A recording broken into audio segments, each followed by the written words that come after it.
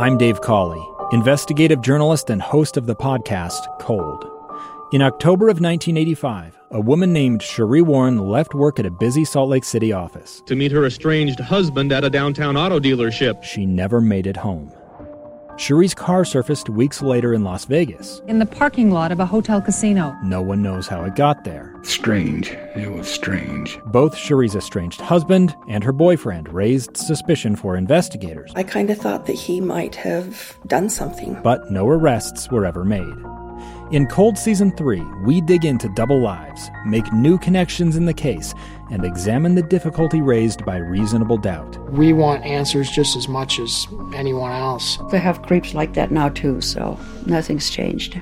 That's the new Cold Season 3, The Search for Sheree, now available anywhere you get your podcasts.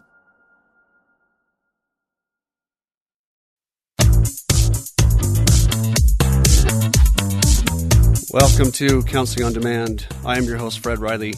As always, thank you for tuning in to today's podcast. So today we're going to be talking about compromise. We're going to be talking about the importance of compromise. And so often when I work with people, and maybe this is you, we struggle to find the value of compromise.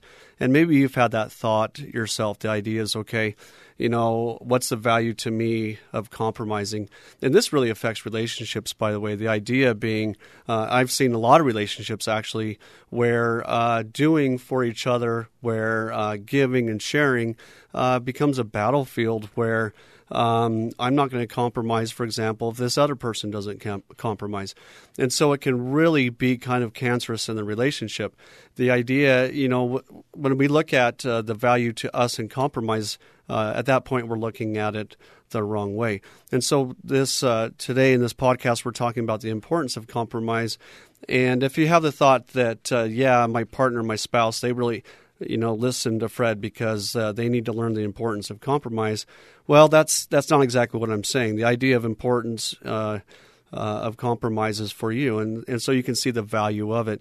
And the idea, kind of the nuts and bolts of this thing, the baseline, I guess, is that if there are things that you would like, if there are needs that you have, like appreciation, if there are needs that you have, like cooperation, those types of things, the most effective way to do that is to be willing to do it yourself.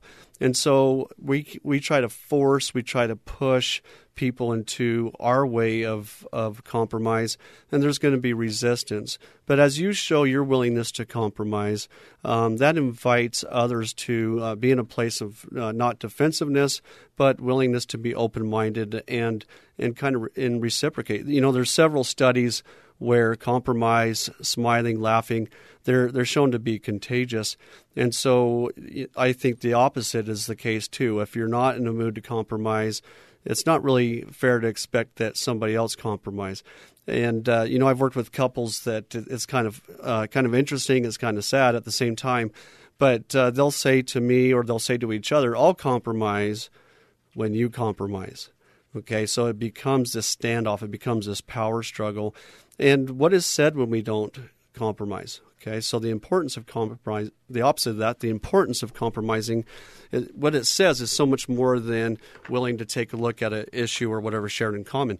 When we are compromising, what we're saying is that our partner, whoever it is, we value their perspective, we value their wants, their needs, their desires, and that although our needs and desires are important, compromise says that they're no more important than somebody else's. And what that does is it creates kind of a fair, open playing field. And what we're after with compromise, by the way, is reciprocation. And so if you're compromising, you're inviting your partner to reciprocate, kind of like the contagious laugh and smile. If you're smiling, laughing, and so forth, then you're inviting others to reciprocate. And honestly, you're making it safe for them to reciprocate because they see that indeed you're willing to compromise. But like I said just a minute ago, we can kind of be in our foxhole with our grenades, and I could say, hey, put out the white flags, come on out. And one partner or the other or both are saying, I'll compromise when my partner compromises. Well, right there, we just sent the message that compromise won't happen because we're not willing to compromise, if that makes sense. Okay, by being willing to hear your partner, by being willing to compromise, you're initiating that process. Now, compromise, by the way, it doesn't mean giving in. It doesn't mean submitting to somebody else's will, but it does mean that you and your partner take consideration for both perspectives. And compromise, sometimes it means give and take, right? It means that you're not admitting that your perspective or your need is wrong, but you're going to compromise your need for the benefit of your partner. And also, the idea is that they do the same. Now, you can't make your partner compromise. Sometimes people over-compromise. I work with a lot of people with depression and anxiety, and one of their frustrations is they feel like nobody is willing to compromise with them. But on that end of things, what they're actually doing is they compromise so much that their idea of compromise cannot be maintained by other people. In other words, they're giving in too much, they're putting themselves aside too much, and they call that compromise. And then when somebody doesn't return in that same fashion, they feel like their partner doesn't work with them. In reality, you need to be mindful that, hey, there's compromise, but then there's over-compromise. There's giving in. There's falling back on your thoughts and ideas too quickly. So compromise, it's this idea, it's contagious. It is when you're willing to compromise, what it says is that you're willing to put your partner's thoughts and feelings and likes and dislikes equal to your own, and it invites them to be reasonable as well. The other thing about compromise that's pretty cool, we've talked about, a lot of people, a big word that hasn't been around for a while is synergy. It can be kind of an awkward feeling, actually, but compromise creates that bond. It creates that synergy. When we compromise, that we start to trust that our wants and needs and desires are at least going to be taken into account. And like anything you do, if you've ever done service or anything like that, there's this feeling that kind of a synergy that comes together where you can be excited about the activity or the thing that you've compromised on because you feel the love, you feel the support, especially knowing that your partner or spouse may not otherwise want to go to that concert or what have you. But as they compromise, it's a message of love and understanding and patience saying, hey, I'm willing to give up those things that are important to me, compromise and go do this thing with you because I know it's important. And then that's an invitation, obviously, to reciprocate. So one thing we want to be very careful about, and this kind of goes back to, kind of this power struggle, is we get to a place where we feel like we deserve certain things and that we don't have to compromise unless the other one does. And then the battle lines are drawn. And really that's where trust really starts to deteriorate. As a matter of fact, negative trust, I don't know if I've talked about that on a podcast, but negative trust is this idea that I can predict a negative response. So I can trust that my partner's not going to cooperate with me. They're not going to compromise. And so what that does is we withhold our compromise as kind of a retaliation, and anger, frustration, and so forth builds up. And so then we start to trust. Remember, trust is based on the knowledge, right? Trust is based on how much you know about somebody. And so if you get a larger knowledge base that your partner's not going to cooperate with you, right, then you start to trust negatively that they're not going to. So I can predict that they won't.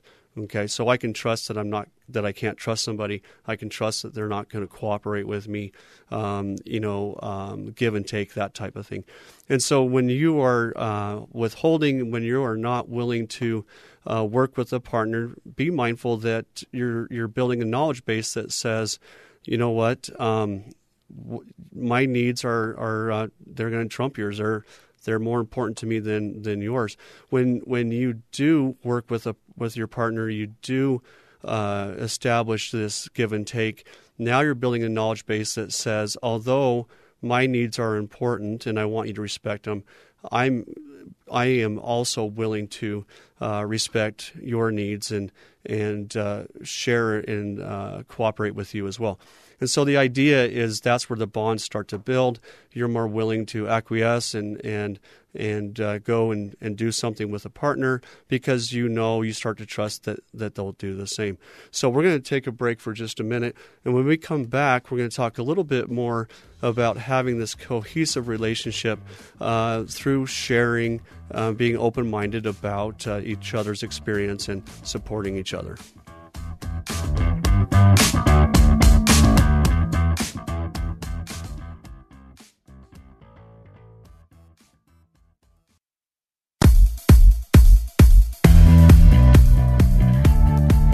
Welcome back to Counseling on Demand. I am your host, Fred Riley. Hey, thank you for tuning in. Today we've been talking about compromise a little bit, especially in terms of relationship, in terms of intimate relationship, more significant relationship. Compromise, it's really kind of this language, it's kind of this behavior and language that really allows us to feel and learn to grow close to each other, learn about each other, and build good experiences. So often like I was saying before, we kind of put our foot down and we don't want to compromise with certain things. And what we find is we actually lose parts of our partner because compromise, what it does is it allows us to learn and see things that we otherwise wouldn't participate in. And oftentimes we find, and my clients find, that when they do compromise, they actually find that activity they compromise in is actually something that they quite like. So in the relational aspect, especially the significant relationship, compromise is something that is very valuable. It's very powerful. It allows you to be able to trust that your needs and your partner's needs are going to be met, especially without this contention, without the need to kind of protect yourself from the hurt of others by not meeting your needs. Now, in terms of other people, in terms of working cooperatively outside of a relationship, that's a very powerful thing as well. When I was in college, I was asked, or I had a writing assignment, and the writing assignment was an argumentative paper, and I thought I did really well on this paper. I was arguing that Michael Jordan was the best basketball player ever. And so my professor, to make a point, she gave my great piece of Michael Jordan artwork, the great arguments I made. She gave that back to me. She may have used lipstick, I'm not sure, but there was a gigantic F on there, and I was very confused. And she says, "Why should I even listen or read to your argument? You're wanting me to think. You're wanting me to compromise. Well, take a look at my beliefs about who the best player is." And she used Karl Malone as an example, and I told her that's easy. He doesn't stand a chance, that type of thing. But she said, but if you don't compromise and listen to the possible perspectives of other people, then your point will be dismissed, and they will they won't be valued as well. So when you're working not just with a partner, but when you're at work, you're anywhere really, compromise is this ability to kind of give and take. It's this ability to essentially get your needs met by demonstrating that the needs of others are important as well. Again, we're avoiding that standoff. I've had several experiences in the emergency room and so forth where if I didn't choose to compromise patients and so forth, things would have really gotten out of control. So the idea is sometimes compromise is smart. Even if you don't value that activity or you don't value what that person at work thinks or what have you, you're going to take a look at it. Compromise means I'm going to take a look at it. It doesn't mean that you have to exactly do that thing. But what that does is it really puts you in a position where people see you as someone that's willing, that's reasonable. And so when you ask of them, they're going to see you as someone that's asking something reasonable. So compromise, when we're infants, there's this idea of cooperative play. Cooperative play is learning, this is where you tell your child to let the other child take the Lego or whatever.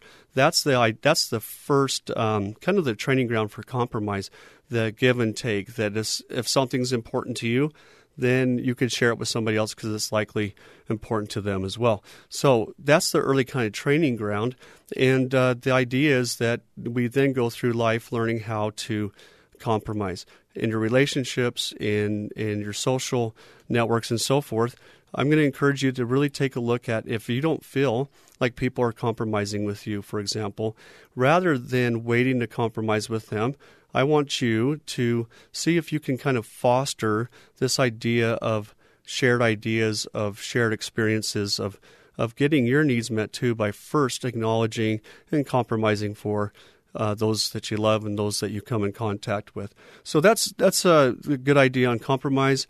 Give it some practice, and I guarantee you as you give more, with boundaries, don't give too much, but as you open up your mind a little bit and take a look at other people's perspectives, you'll see that they're more inclined to do that with you as well. I am Fred Riley. Thank you so much for listening to today's podcast. You can find me online at gettingbacktolife.com. That's gettingback2life.com.